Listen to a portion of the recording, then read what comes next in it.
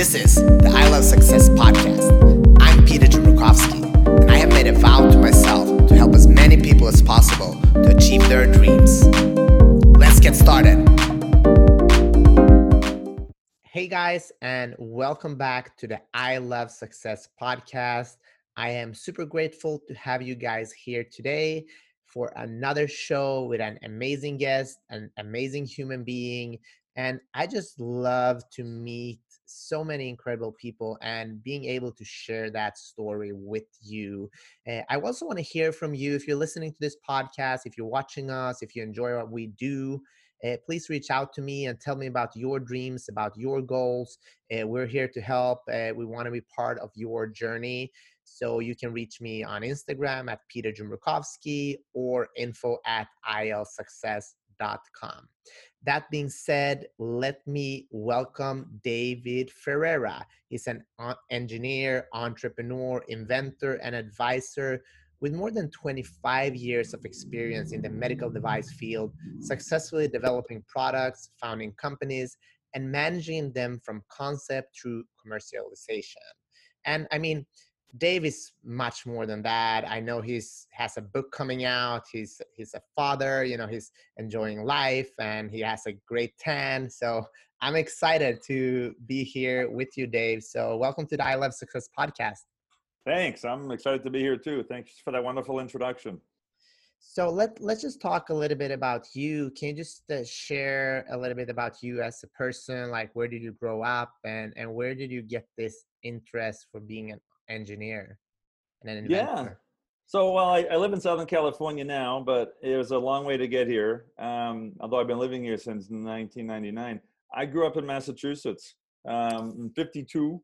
So I've got more than half a century old. I've got lots of experience. I grew up in a kind of a small town in central Massachusetts, just playing baseball and ice hockey. That's what we did during the winter. And my dream was to become a professional baseball player. That clearly didn't happen. But during all my, education and working around my father, who was an engineer, he was a tool and die designer. And I would work at his shop during the summers and winters during school breaks. And I saw what he did. And he was making things, putting things together with his hands and actually drawing them. When it came time to go to college, I chose engineering. He really encouraged me to do that. But I also played baseball in college. So I was always a part of team sports. And it was my senior year. It was the week of my sister's wedding when my father called me to say that my grandfather had an ischemic stroke. This was 1989.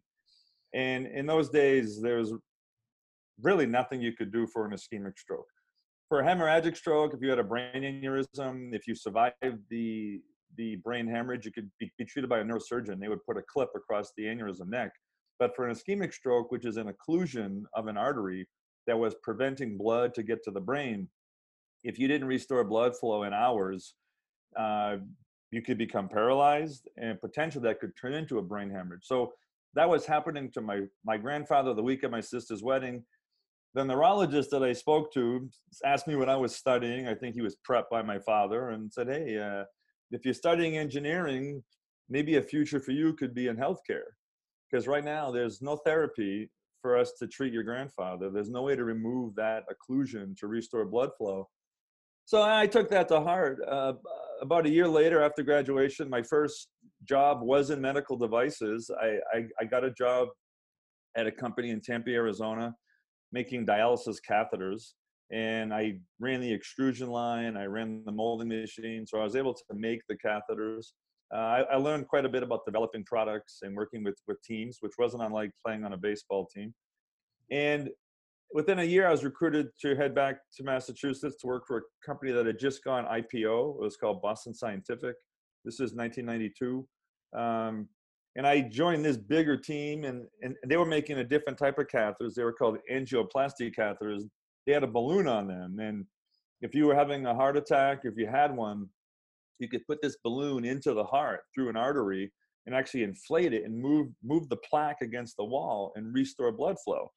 So during my time there, I would meet this older Chinese principal scientist there, and we would talk, and I couldn't understand really much of what he said because he had a really thick accent, but he was brilliant. And he kept telling me, get into stroke. That is the future of this interventional market. And I remember, oh, that's how my grandfather passed away. He had a hemorrhagic, no, he had an ischemic stroke. And the physician said, well, there's ways to treat hemorrhagic stroke, but for ischemic stroke, there's nothing. And, and who would have known 5 years later, 1997, I was called by a recruiter to co-found a company and be the architect of the technology to actually design and develop an embolization coil to treat brain aneurysms. There was a physician co-founder and another businessman who raised the money and put together the business plan, which I didn't know how to do any of those things at the time. So that was kind of my way into this market. And I never really had a vision of becoming an entrepreneur at the time. I was just kind of listening and kind of following where it was taking me. I mean, I was kind of guiding myself into healthcare and into the medical device field, but it was just listening and talking to people and really understanding what wasn't available in the market and how, people are always going to be sick and need therapies and treatments. Yeah. That's what led me into this medical device field. And here I am later, it's 2020, and I'm writing a book, and I've started several companies and met a lot of great people along the way. And I want to continue to do this for the foreseeable future. That's awesome. And I want to talk a little bit about sports. I'm an athlete myself, and Right. like, what did you learn from baseball, and like how did that help you in your life? Oh, I learned how to lose. Right. And making And mistakes. what do you learn from losing though? I think that's a great. You're onto something great here. Humility, and tomorrow's a new day, and understanding why you lost or why you made mistakes, and trying to prevent that from happening again. And then losing with the team is, I think, much easier than losing by yourself. If you're a golfer or a tennis player, which I love those sports, but when you have a team, sometimes you have a bad day, but you can have other players can kind of help you through it. Kind of like when you make a mistake when you're on a project, you don't always have the right answer, but someone else there that has a different perspective or a different talent can kind of help you win the next time. So, for instance, in baseball, there's 9 players on a field plus the coach, right? The pitcher can't win a game all by himself. He needs a catcher. He needs someone to field the ball, throw it to first base. Business is no different in that, at least in the healthcare field. You can have a CEO or a general manager that has the vision, but the people on his team have to be able to design the device, make the device, get it approved through the FDA or CE mark, market the device to customers, sell it to customers. So, man, that's a handful of different people, and there's no one can do all of these things all at once. You can do maybe 1 or 2 things well, but you can't do 5 or 6 things really well. So playing sports enables you to realize that you have catchers and pitchers and outfielders, and you'll never win all the games, right? So when you lose that game, you kind of go back and, okay, what did we do wrong? Did we not hit the ball? Did we not make enough outs? Did we make too many errors? Sports can teach you that losing or failing is part of success. Yeah, no, I mean, I love that. And one thing that I see a lot around me, there's so much potential. There's so many people that they have everything it takes to do what they really want, but it's that fear of, going out and doing it. It's almost like when you're in a bar, like I was never that guy who went to the girl right away. So I always thought, we're standing there thinking, should I talk to her? Should I not talk to her? And then this natural guy just came up and said something. And even if it didn't work out, he just went to the next one, because he didn't have that fear of failing, right?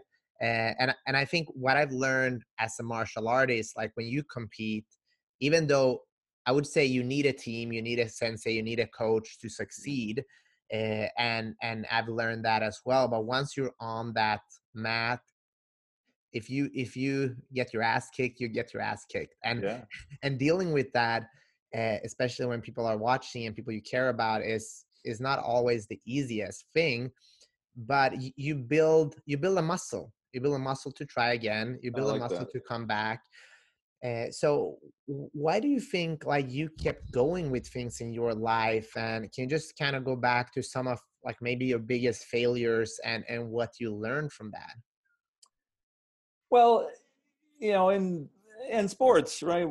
We lose games, and sometimes you're just on a losing team. I was fortunate enough when I was young in Little League to be on all-star teams and championship teams, but I was also on losing teams, and we didn't have the right pitching, we didn't have the right hitters, or kids didn't show up for games. So you kind of have to understand, and when you're young you don't really understand that analogy. Hey, like my oldest son, he was on losing teams his whole life. Yeah. And he's got the most humility, and now he's a medical device sales rep, so he knows when he goes to see a physician to make a pitch, he knows 8 out of 10 times it's going to be no, but he's used to that loss. um You know, they say when you win, you party. When you lose, you ponder. And like that's you learn a lot of times you learn a lot more by actually losing, right? yes, I agree. And so the company in 1997 that I was a co-founder of, 2 years in, I got fired. I was the chief technology officer, and the CEO and I didn't see eye to eye on certain things, and I was the one who got bounced. It wasn't him. Yeah. I ended up suing, and I won my lawsuit, and he got bounced years later. But I didn't think I did anything wrong or incorrectly, but of course I did, right? I picked the wrong team, and I didn't know what I didn't know. I was 28, 29 years old. I thought I knew enough. I'm smart. I'm the only engineer here. I didn't know business. I didn't know really how to build a medical device team. I didn't know the regulatory pathway. I didn't know how to raise money. That enabled me to join a team here in Orange County, another new company. I wasn't a co-founder. I was about the ninth or 10th employee, but the other folks on the management team were all stars.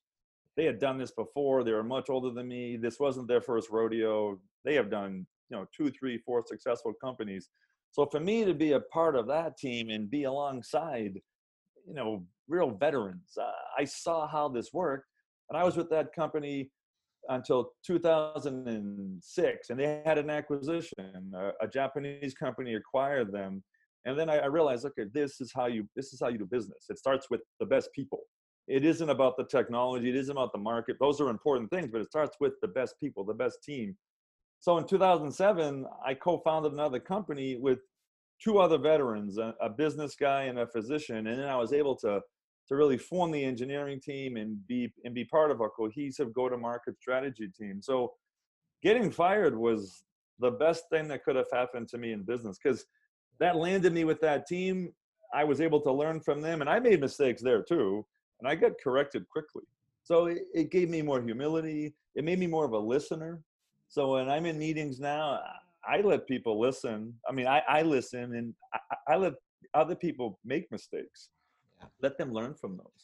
I So, think also, what I've learned when I was younger too, like especially the younger years as an athlete, like it's always someone else's fault, right? right, And it's like it's the referee, it's my it's the math, it's like. But the older I got and the better success I got in my life, I realized it's always my fault. Like when I take responsibility right, in my life, you own it. no matter what, I own it, right? Yeah. And I think that has helped me so much, especially in the last couple of years, just by owning everything. Mhm. It's hard to be angry at someone that says, yeah, that was my fault, I'm sorry, and I'm going to learn from this, and I'm going to move on, and I'm going to be better. I want to talk about you in a team. Like what are your strengths? What have why have you have such success, and what would you recommend to others, like building companies and being in a good team? What are the traits to kind of work on? I think in a team you have to trust other people to be able to be accountable and do their job. If you don't trust your other teammates on your team, then you're gonna worry. You're not gonna be focused on what you have to do. And then when mistakes happen, you won't be prepared for that, because mistakes are gonna happen. Um, I also delegate quite a bit. I mean, my role now, yeah, I'm an engineer, but I'm not designing and developing products anymore. I'm more business development. So I work with the physician, with the real innovator. I'm understanding what their problem is, coming back to the team. I have an engineering team, a manufacturing group. I have a regulatory and quality group. I have a commercial group. So I come back to the team and say, hey, this is the problem. This is a proposed solution. Can we design it? Can we make it? Can we get it approved? Can we sell it? So I have trust in everything that they're saying to me. So if you can't build the team with trust and be able to delegate and give them accountability, then it's not going to be successful. Like if you're if you're a martial artist and you don't have trust in your trainer, you don't have trust in the person booking you engagements or fights, then you're going to be worrying about this constantly. And it's such a relief to be able to give out the trust and focus on what you really do well. Because Zuckerberg and Musk, I mean, they have teams. We think they're like an army of one. They have teams, and they trust people to do their own job. And that's, I think, why they're successful, is they give out authority, they give out that by delegating, but they do it with an immense amount of trust. I mean, I love that. And that's something that I've been struggling with a lot, like trusting other people. And I know a lot of like people, they want to manage everything, micromanage, they want to be in control. Like, how do you let go of that control and like truly trust people? Hey, that's a muscle you have to develop, right? Yeah. It Sometimes takes you get time. disappointed, right? Like a lot of like you trust people and you get disappointed, then but you still have to trust another human being. You have to realize that, as I said earlier, failure is part of mistake, part of success. Yeah. So everybody makes mistakes, and if you want to build that team that you're going to trust, you have to let people make mistakes. So then when they figure it out and they have that aha moment and they become successful, they have confidence. Yeah. But if you don't allow people to make mistakes and be there to either witness it or help them or steer them through, then they're not going to be on your team much longer. Then they're going to go somewhere else and be someone else's best teammate. So you really got to allow. It's like I have young kids. I have a 7 and 9-year-old, and it's just before the COVID-19 pandemic started. My 7-year-old, well, he turned 7 during this. He was 6. He just learned how to ride his bicycle. Right? He was late, and but he kept falling. I put knee pads on his knees, so when he made that mistake and fell, it didn't hurt so much. He could get back up and do it. Same thing. We just learned how to rollerblade this week. Same thing. He's falling, but he's got to make those mistakes and do it for himself, and then they have all this confidence. The same thing with your business partners. You got to let them make mistakes, and then you can begin to trust people, because eventually they're going to turn around. Some people don't, but it's very rare. I would rather hire people that I trust immensely, or have more talent. Yeah. If you have someone that has the most talent, but you can't trust them with your money or with your girlfriend, Yeah. then you don't want them on your team, right? You want to be able to trust somebody and have, kind of average skills. Yeah. That person's going to learn and get it eventually. So Yeah. to build trust, they have to make mistakes and have confidence in themselves. Yeah. And by the way, I love your watch. Is that a Panerai? It's a panerai. Yeah, those are nice. I love them. Um, so I agree with you. And I mean, I just remember I was on the national team of Sweden for karate for over 10 years. And I mean, we had good coaches and we had coaches that wasn't that good. And some of the coaches, we had to perform on every competition in order to be selected. Mm. And that created so much pressure that we did not perform, because as an athlete, you need to have those competition when you're in preseason. You're a little bit, you're heavy because you're lifting heavy, you're not peaking.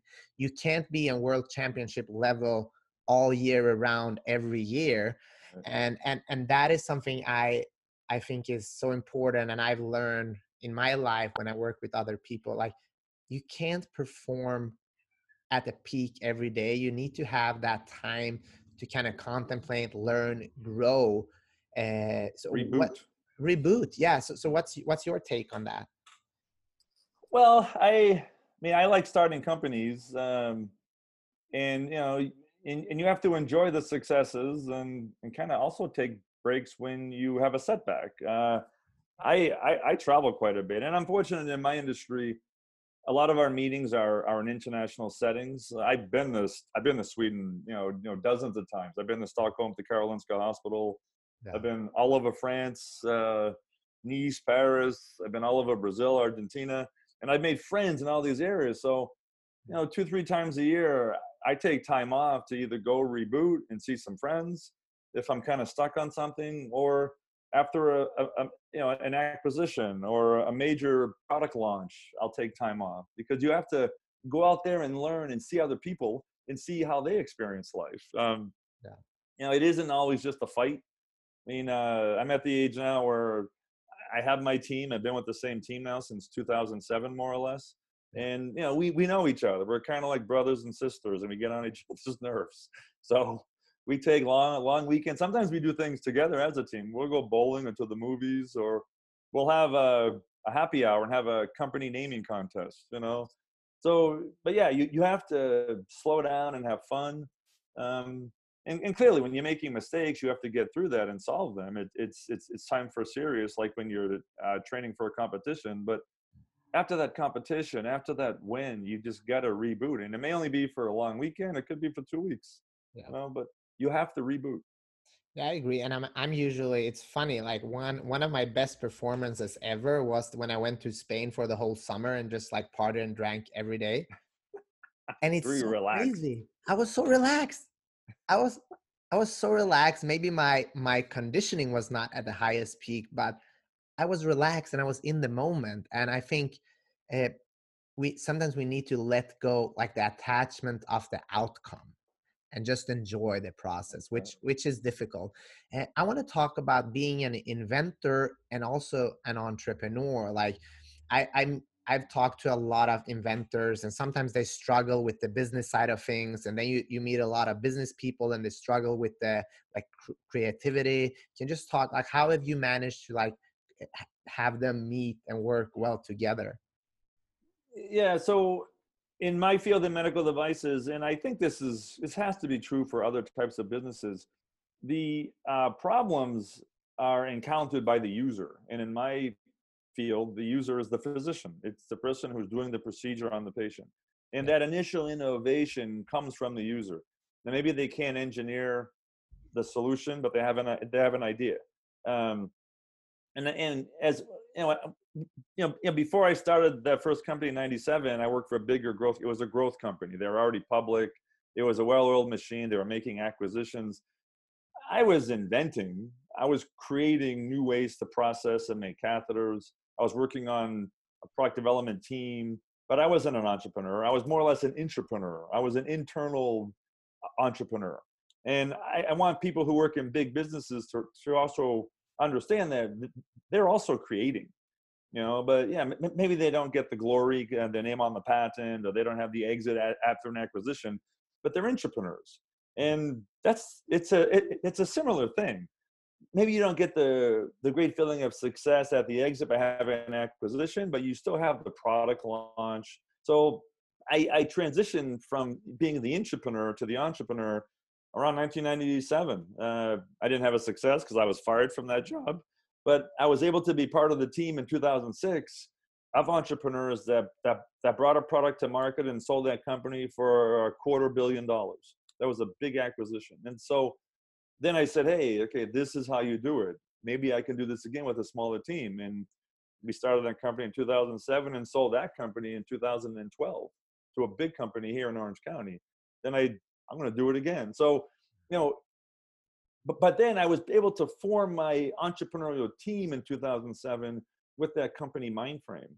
And the successful entrepreneurs that really bring products to market and get them acquired, they bring or a service to market that people can use, and it helps people or it makes meaning, and then you have an exit.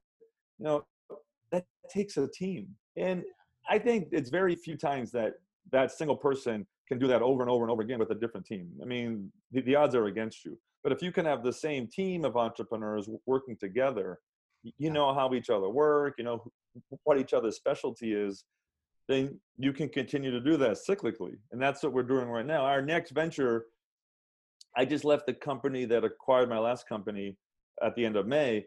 and we're forming what we're calling a venture studio.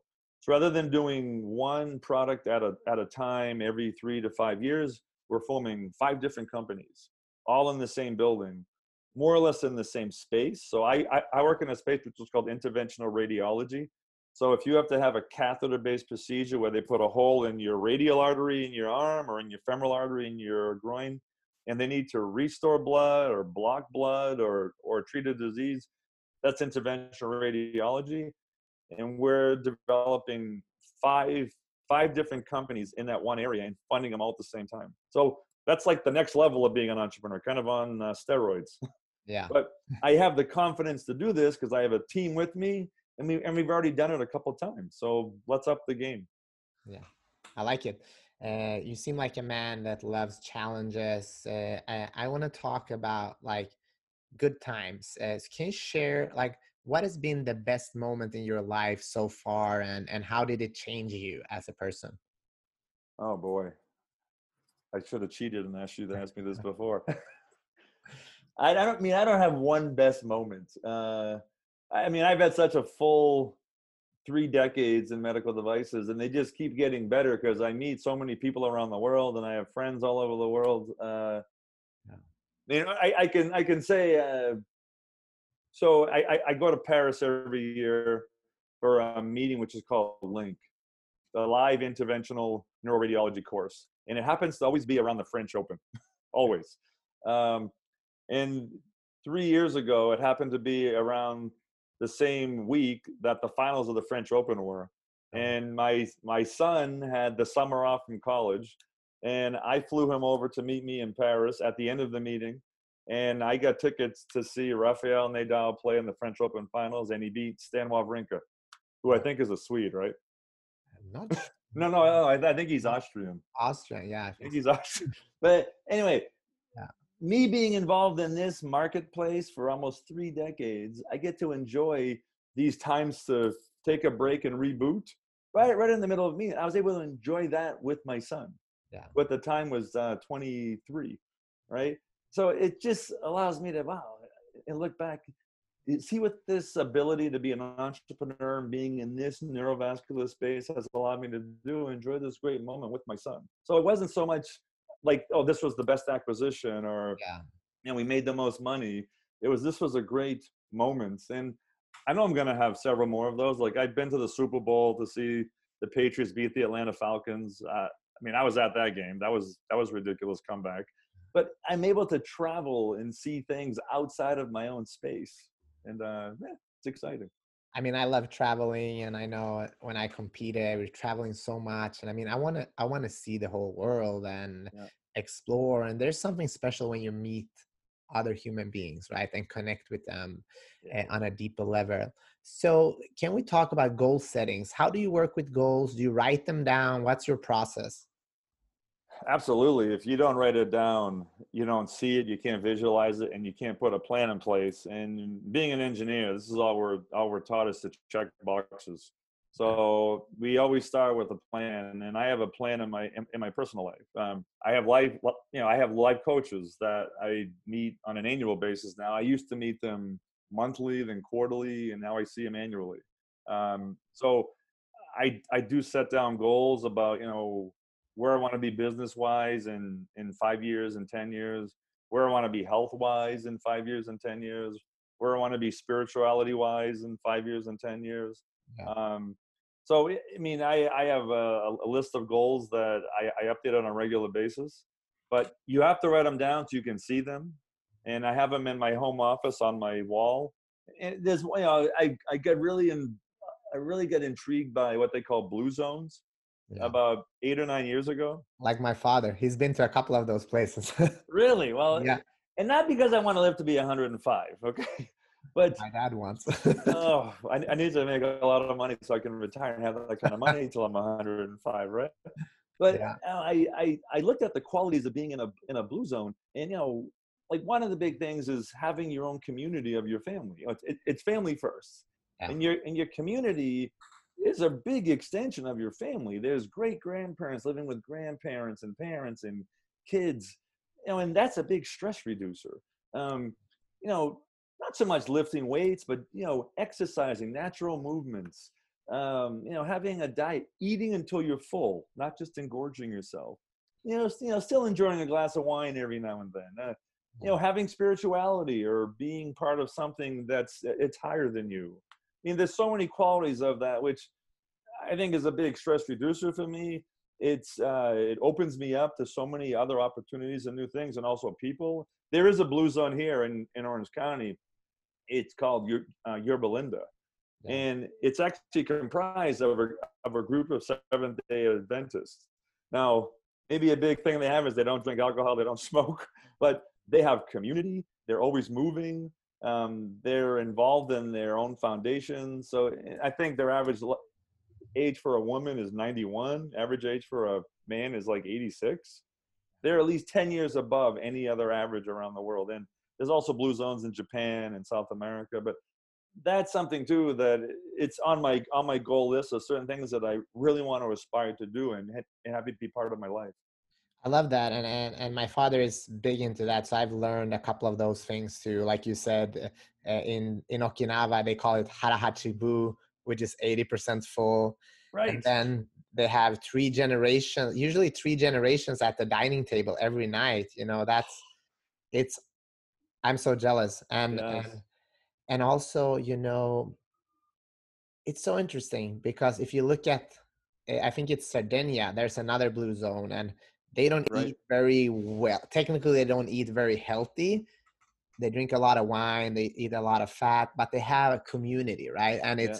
it's so interesting to see that I'm in Marina del Rey, and I see all these people with six packs running on the beach, and it it's amazing to see, but there's also a lot of stress that we carry Right. with us in these bigger cities, and Mhm. it's not always about the six pack in order to be happy and fulfilled and I actually agree. living a long life. What is happiness to you? What is success to you? And do they walk hand in hand? I'm happy having family around me, extended family. I'm successful when I have friends that call me and I can have someone to call and go just visit. Also work with. I work with my friends. Yeah. Um, so I've gotten to a point now where I have three kids. I've been divorced two times, but I see both of my spouses and my girlfriend around the holidays. We actually kind of hang out together. So it's you know, there's no ill will. We just couldn't live together. Um, but I think happiness and fulfillment for me comes from being around friends and family, and I'm able to do that. And a lot of people aren't able to. I mean, my sister and mother live, back in Massachusetts. I wish they lived here. Then I could have that three generations at the dinner table, right? Yeah. That for me is a big part of success, and I think that's why I'm striving towards that blue zone thought process. If I can create that, maybe when I'm 70, I do have a grandchild that's at the dinner table with me, and I have friends around. I have a Super Bowl party every year now that I live in Orange County. Everyone comes. There's 60, 70 people. Wow. Everyone comes. So I think that for me is a measure of my success. It isn't just because I've done good things in business, but I feel like I'm being a good person, and I'm bringing people together. And it isn't just business; it's also in a community. I'm a part of the American Heart Association Foundation here in Orange County. I'm the chair for the October Gala. Um, that's a big part of my why, having my grandfather die of an ischemic stroke. Yeah. I want to be a promoter of having a healthy heart and brain. Um, so if my career has enabled me to get to that level, to be on foundations and be a chair and just have lots of friends, then I think I'm doing the right thing. Yeah. Thank you for doing that, by the way. And I think it's like, I look in my life and I look what makes me the most happy, and a lot of times is not what I've accomplished as an athlete or in business. It's more how did I make someone else feel, and that's something that I'm striving to. And I think sometimes it is a struggle if you're very goal oriented because you're always on a mission, so to speak. But you still have to take those times, say, hey, stop, calm down, and be with the people that actually mean something to you, Yeah. because that's what it's all about. Hmm. Uh, Why we do what we do. yeah. And the Last, ones who don't experience that, I know they're missing something, but they don't know what they're missing. yeah. You know, I mean, after us being around so many people and bringing joy, God, if I wasn't around people, I think I'd be depressed and sad. Some Yeah. people have never experienced that win or that joy of being at a party of friends, Yes. so they don't even know what they're missing, right? I have one final question to you, Dave, and we're all about sharing journeys and tools. But at the end of the day, I want the people that are still here listening. Thank you, by the way. We appreciate you, and we love that you're here.